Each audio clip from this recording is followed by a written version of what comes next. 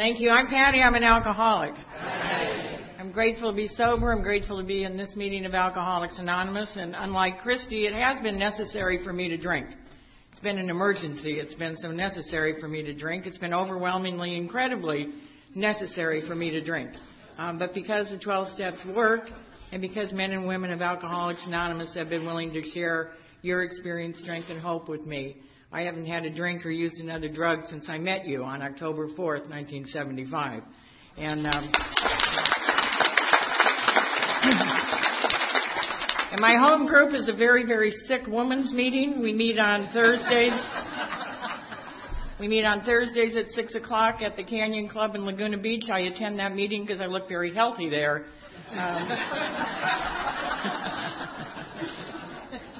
And it is a real privilege for me to be here with you. It's a little early. It's 8:30 in California. I stay on California time because I like to live in the here and now. And it gives me something to complain about when I'm on this side of the country, is how early it is and how abusive it is. I want to thank my friend Bob for speaking at 7 o'clock this morning and getting me out of bed. On awakening this morning, I thought of the 24 hours ahead. I thought, they're going to be very long. But it is a real privilege to be here. My sponsor always tells me when I do this, I should tell you my name and tell you the truth. I've told you my name. I'm not so sure I'm going to tell you the truth. And the reason for that is clear to me. I don't know about anybody else in Alcoholics Anonymous, but I never knew that what it used to be like was going to be important. If I would have known when I was out there that I was going to be here this morning reporting to you what it used to be like, I would have paid a lot more attention to my life. If I would have known about steps 4 and 5, I can guarantee you I would not have done some of the things that I did.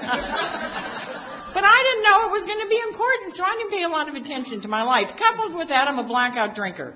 I love blackouts. I love blackouts. If we could have blackouts sober, I would be the happiest woman in the room. I love blackouts. There's nothing more exciting to me than leaving work on September 12th, going back to work on September 20th, and discovering you've been there the entire time. It just makes the time between paychecks so much shorter. But if you're a blackout drinker, it makes what it used to be like a little fuzzy. A lot of what I know about what it used to be like has been reported to me by other people. And I'm just sort of assuming they were telling me the truth. A lot of what it used to be like, I have a job today. I had to get a fingerprint clearance for my job, and I fingerprint really, really well. I'm really, really good at fingerprinting. I know how to roll with them. I don't resist it. I don't try and move too quickly. I just roll really nicely with it. And I was being fingerprinted for this job, and I didn't want to raise any red flags, so I very casually said to the woman doing my prints, I said, well, how far back are you going to check? And she looked me in the eye and said, from the day you were born. And I thought, oh, man, it's like a fifth step, only it's going to be in the wrong order because they're going to know about it before I do.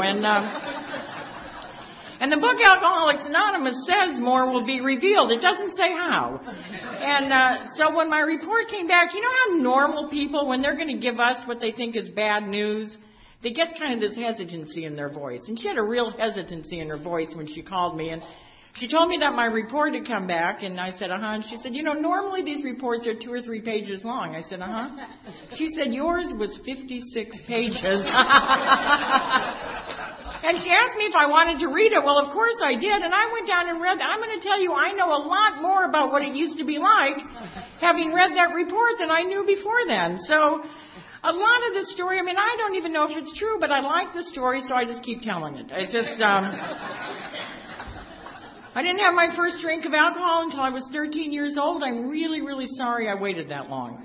But I had no idea of what alcohol would do to me or for me. As far as I know, I had never really thought about alcohol one way or the other. I never really thought I can't wait until I can drink. I never thought I would never drink. I just don't think I thought about alcohol at all. And yet when I was 13 years old, I was on a camping trip. We were camped on the beach in Southern California, and I remember that Friday night getting into the tent. I remember I had a bottle of vodka in my pillowcase, and I was excited about having it. I had no idea what alcohol would do to me or for me, but I was excited about having this bottle. And I asked if anybody wanted any, and they didn't. And the reason they gave me for not wanting it was all we had to mix with it was grape soda and root beer.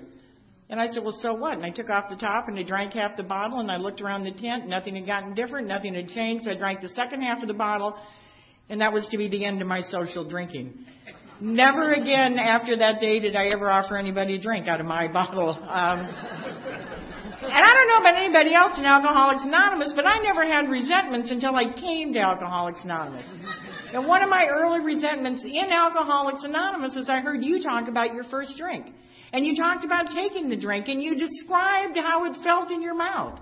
And you described the sensation as it went down your throat, and you talked about it hitting your stomach and exploding. And it went to your fingernails and your toenails, and your pimples fell off, and you grew up a couple inches taller, and you became Prince Charles, and wonderful things happened to you. And that simply wasn't the case for me. I had my first drink of alcohol, and absolutely nothing happened to me for about 15 minutes. And and at the end of the 15 minutes, the only thing that happened to me was I had to go to the bathroom. And it's my belief this morning that if you were to drink a quart of anything, in about 15 minutes, you'd have to go to the bathroom. So I got out of the tent, and I shuffled through the sand to the outhouse, and I went in and went to the bathroom, and when I got done and went to get up, I realized I was absolutely and totally 100% paralyzed to the toilet seat. I couldn't move.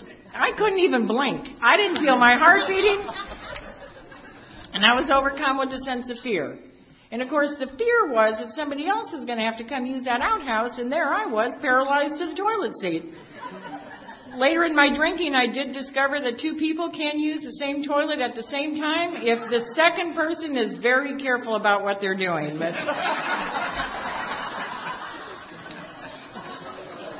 it's a visual, isn't it? But I didn't know that at 13. What I did know is I somehow intuitively knew that the body was made up of energy, and I somehow figured if I could gather my energy, I would be all right. So I've always referred to it as my first formal meditation, because I sat and I gathered my energy.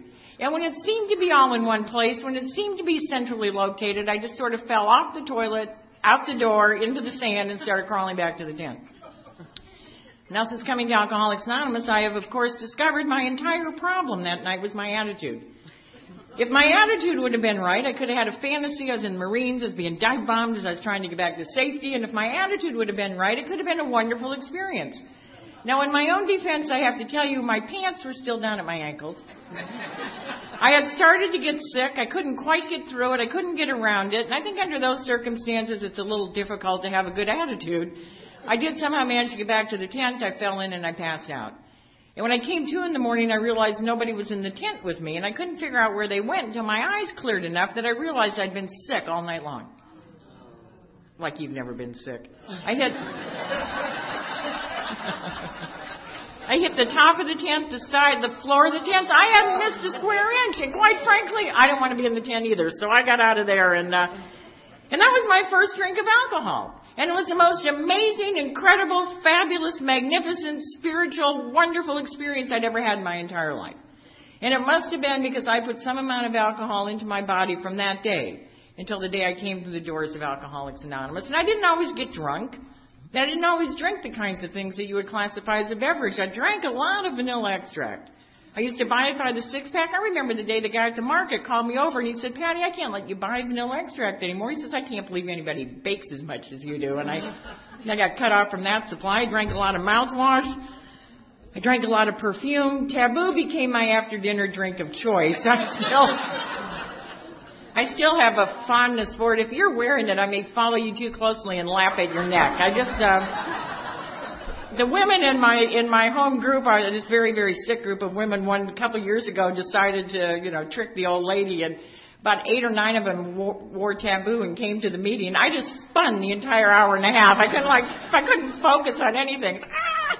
And I'm often tempted when I share to just identify myself and say I'm Patty and I'm a pig, because I'm the kind of person that came to your house and ate and drank everything in your bathroom. And how do we know to do that? How do we know to do that? I don't know how I knew to do that. I mean, I was a bar drinker. I was an alley drinker, a car drinker, an office drinker, a living room drinker, a dumpster drinker. I didn't specialize. I just drank. But I love bars. I love sleazy, nasty, disgusting bars, which you probably don't don't have any of in Mount Vernon, but let me explain what they look like. I like those kind of bars that have sawdust on the floor. I like them when the mirrors are cracked, so you kind of have to dip around to see yourself in there. The upholstery around the bar is ripped where people have tried to hold on as they're falling off their bar stool. It's always a nice touch if there's a broken piece of furniture somewhere in the room. And they used to be full of smoke. In California, you can't smoke in a bar anymore, which makes absolutely no sense to me. I drank in bars where guys could take a piss against the wall. Apparently they can still do that, but they can't smoke a cigarette in there. But they used to be full of smoke, and they had that wonderful used booze urine smell that I salivate still when I think about that. I love that smell. I mean, there's some days when I'm in a really, really cranky mood, and I'll go buy one of those joints and open the door and take a hit off of that, and it just perks me up for the rest of the day. But what fascinates me is the quality of people who drank in those bars. I mean, there were CEOs of really big companies. There were bank presidents, admirals in the Air Force, neurosurgeons. I mean, that's what they said they were, But we weren't sitting around having conversations like, well, what do you prefer, the red mouthwash or the green?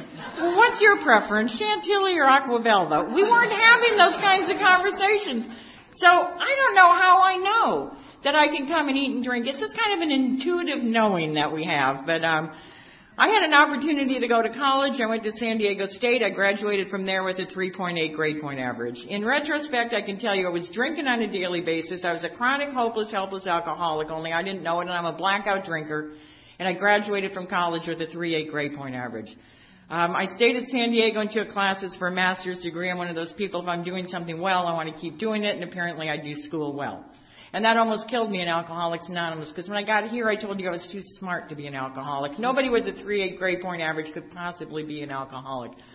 I left San Diego because I had taken all the classes San Diego State had to offer. I have a disease that manifests itself in rationalization, justification, and denial. No matter what it is I do, I explain to you why I'm doing it. And as I'm explaining it to you, I'm hearing it. As I'm hearing it, I'm believing it. And I think I'm leaving San Diego because I've taken all the classes San Diego State has to offer. I don't think I'm leaving because I have one more drunk driving assault charge pending. And another resentment I got in Alcoholics Anonymous, I found out here you can get arrested for a single charge of drunk driving. I never knew that I was get arrested for drunk driving assault. And it had something to do with how I got out of the car. And here's the thing. I'm driving down the street. The light comes on behind me. I pull over. The officer walks up. Now, the first thing I do is slam my car door open. Now, my intent is to knock him in the private parts. Men are a little fussy about their private parts, so as the door is flying open, he jumps back to protect himself. And when he jumps back, it's really a good thing because now he's far enough away that I can get him in focus. And I think, one of him, one of me. One of him, one of me, I think I can take him. One of him, one of me, I think I'll try. And I go out the car for him. And it was a really good fight for a couple of minutes. Now, I was a lot younger then, but it was a good fight for a couple of minutes. But I wouldn't remember that back of the car, he had a friend. And the friend had a radio. And the friend would call some more friends. And pretty soon be 3 or 4 of them. One of me, it's not fair anymore. I say, Uncle, and they take me away. Next time the light comes on behind me, I pull over. The officer walks up. I slam the car door open, try and knock him into private parts. He jumps back to protect himself. He gets far enough away that I can get him in focus. And I think, one of him, one of me. One of him, one of me, I think I can take him. One of him, one of me, I think I'll try. And I would go for him. Really good fight for a minute or two, but I wouldn't remember the friend, the radio, and the friend's friend. Pretty soon be 4 or 5 of them. One of me, it's not fair anymore. They take me away, and next time the light comes on behind me, and I don't do that once or twice. I did that 3, 4, 5, 6, 7, 8, 9, 10, 11, 12 times. Never remembered the friend, the radio, and the friend's friend. And that's the insanity of mind disease. The insanity of mind disease is I do the same thing over and over, and I think the results are going to be different. This time it's a fair fight. This time I'm going to take him. And I don't think I'm leaving because I have another one of those. Now, I drank during the time, I don't know if it was a good thing or a bad thing, it just was. I drank during the time where the state of California did not get their underwear in such a knot about drunk driving. And I understand they're a little touchy about it now, but they never used to. I mean, I had no, I lost my driver's license, but you really don't need that to drive a car. But other than that, I had no consequences. I mean, I'd call an attorney, I'd pay him $1,000, which was a lot of money, and he'd write a letter, he'd make a phone call, whatever he'd do, and that'd kind of be the end of it. I never really heard much about it, but One time I had 2 pending at the same time, and my attorney was nervous. Now, if your attorney's nervous, I think you ought to worry about it. So I'm in a bar, worried about the fact that my attorney's nervous, and I just struck up a conversation with this guy sitting next to me, and as luck would have it, he worked at a mortuary. And I think alcoholics, we come up with really good plans really quickly. And this was one of my best. We went over to the mortuary. We got a death certificate. We put my name on it. We filled out all the pertinent information.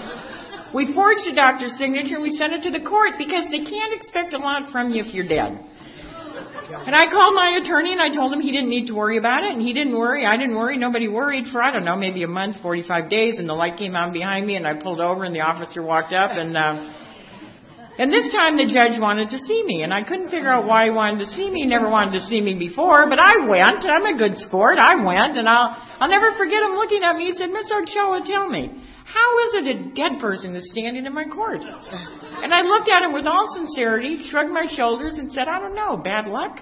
And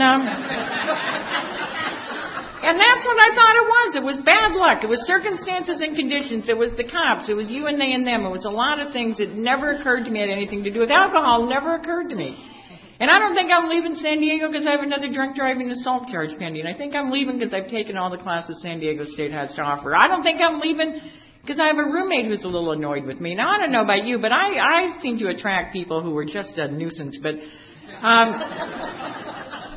I'm a bar drinker. Now, even in the worst of my alcoholism, I have a tremendous amount of compassion. Even as the most chronic, hopeless, helpless alcoholic, I had a huge amount of compassion. And I'm in a bar drinking, and now the men who drank in the bars that I drank in, and if this offends you, I guess you deserve it, but the men who drank in the bars that I drank in had very little creativity. They had 2 basic lines.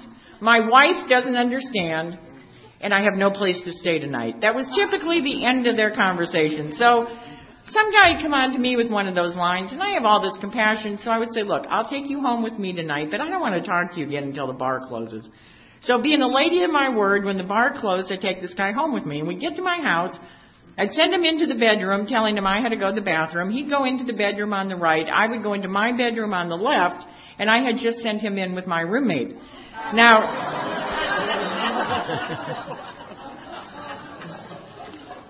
some nights I was okay with her. Some nights she didn't mind at all. Other nights, within a matter of minutes, there'd be all this banging on my bedroom door, which I had, of course, locked. I mean, I had 7 o'clock classes. I had to get some rest. If it would have always been all right or never been all right, I'd have been okay. But she was so inconsistent. You'd have drank if you lived with her. She was so inconsistent. So I don't think I'm leaving because she's a little annoyed with me. I think I'm leaving because I've taken all the classes San Diego State has to offer. I was offered a job in Chico, California, which is about as far north as you can get. I loaded everything I owned into my car. I took 2 cases of beer, 2 bottles of booze, and I headed north. I got to Santa Ana, which is not the place you want to shoot for, but I got to Santa Ana. I was out of booze and I was thirsty. I pulled off the freeway. I have a sense I could find the sleaziest bar in town without even looking for it. I walked into this place. It was full of smoke. It had that wonderful used booze urine smell. Willie Nelson was singing on the jukebox, and I knew I was home. That's as far north as I ever got. 88 miles from where I started from.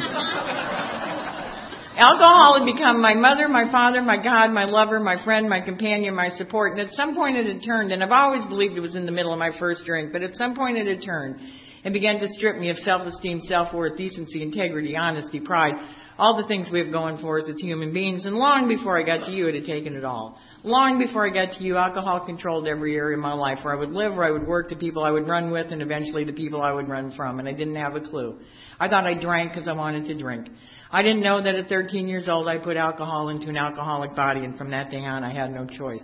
I went immediately into the profession of my choice. I rose very quickly to the top, and that too almost killed me in Alcoholics Anonymous, because when I got here I told you I was too successful to be an alcoholic. I told you about the trophies and the plaques. But I didn't tell you about, I was in the newspaper business, and we often gave awards, and we often won awards. And I didn't tell you about the time that I would come out of a blackout standing behind a podium much like this in a room full of people holding an award, not knowing if I was giving it or receiving it. And so I would say thank you, and I would go sit down, and then I'd get elbowed and told I was presenting it to the Kiwanis Club, and I'd have to get up and start over again. And I didn't tell you that. I just told you I was too successful to be an alcoholic. I was one of my huge problems is I always had bad car karma. I don't know if anybody else has bad car karma, but I always had bad car karma. And And I probably didn't want to drink every night, but when you're in the newspaper business, you have to go to the bar every night. I mean, we worked really long hours, really hard, and then you're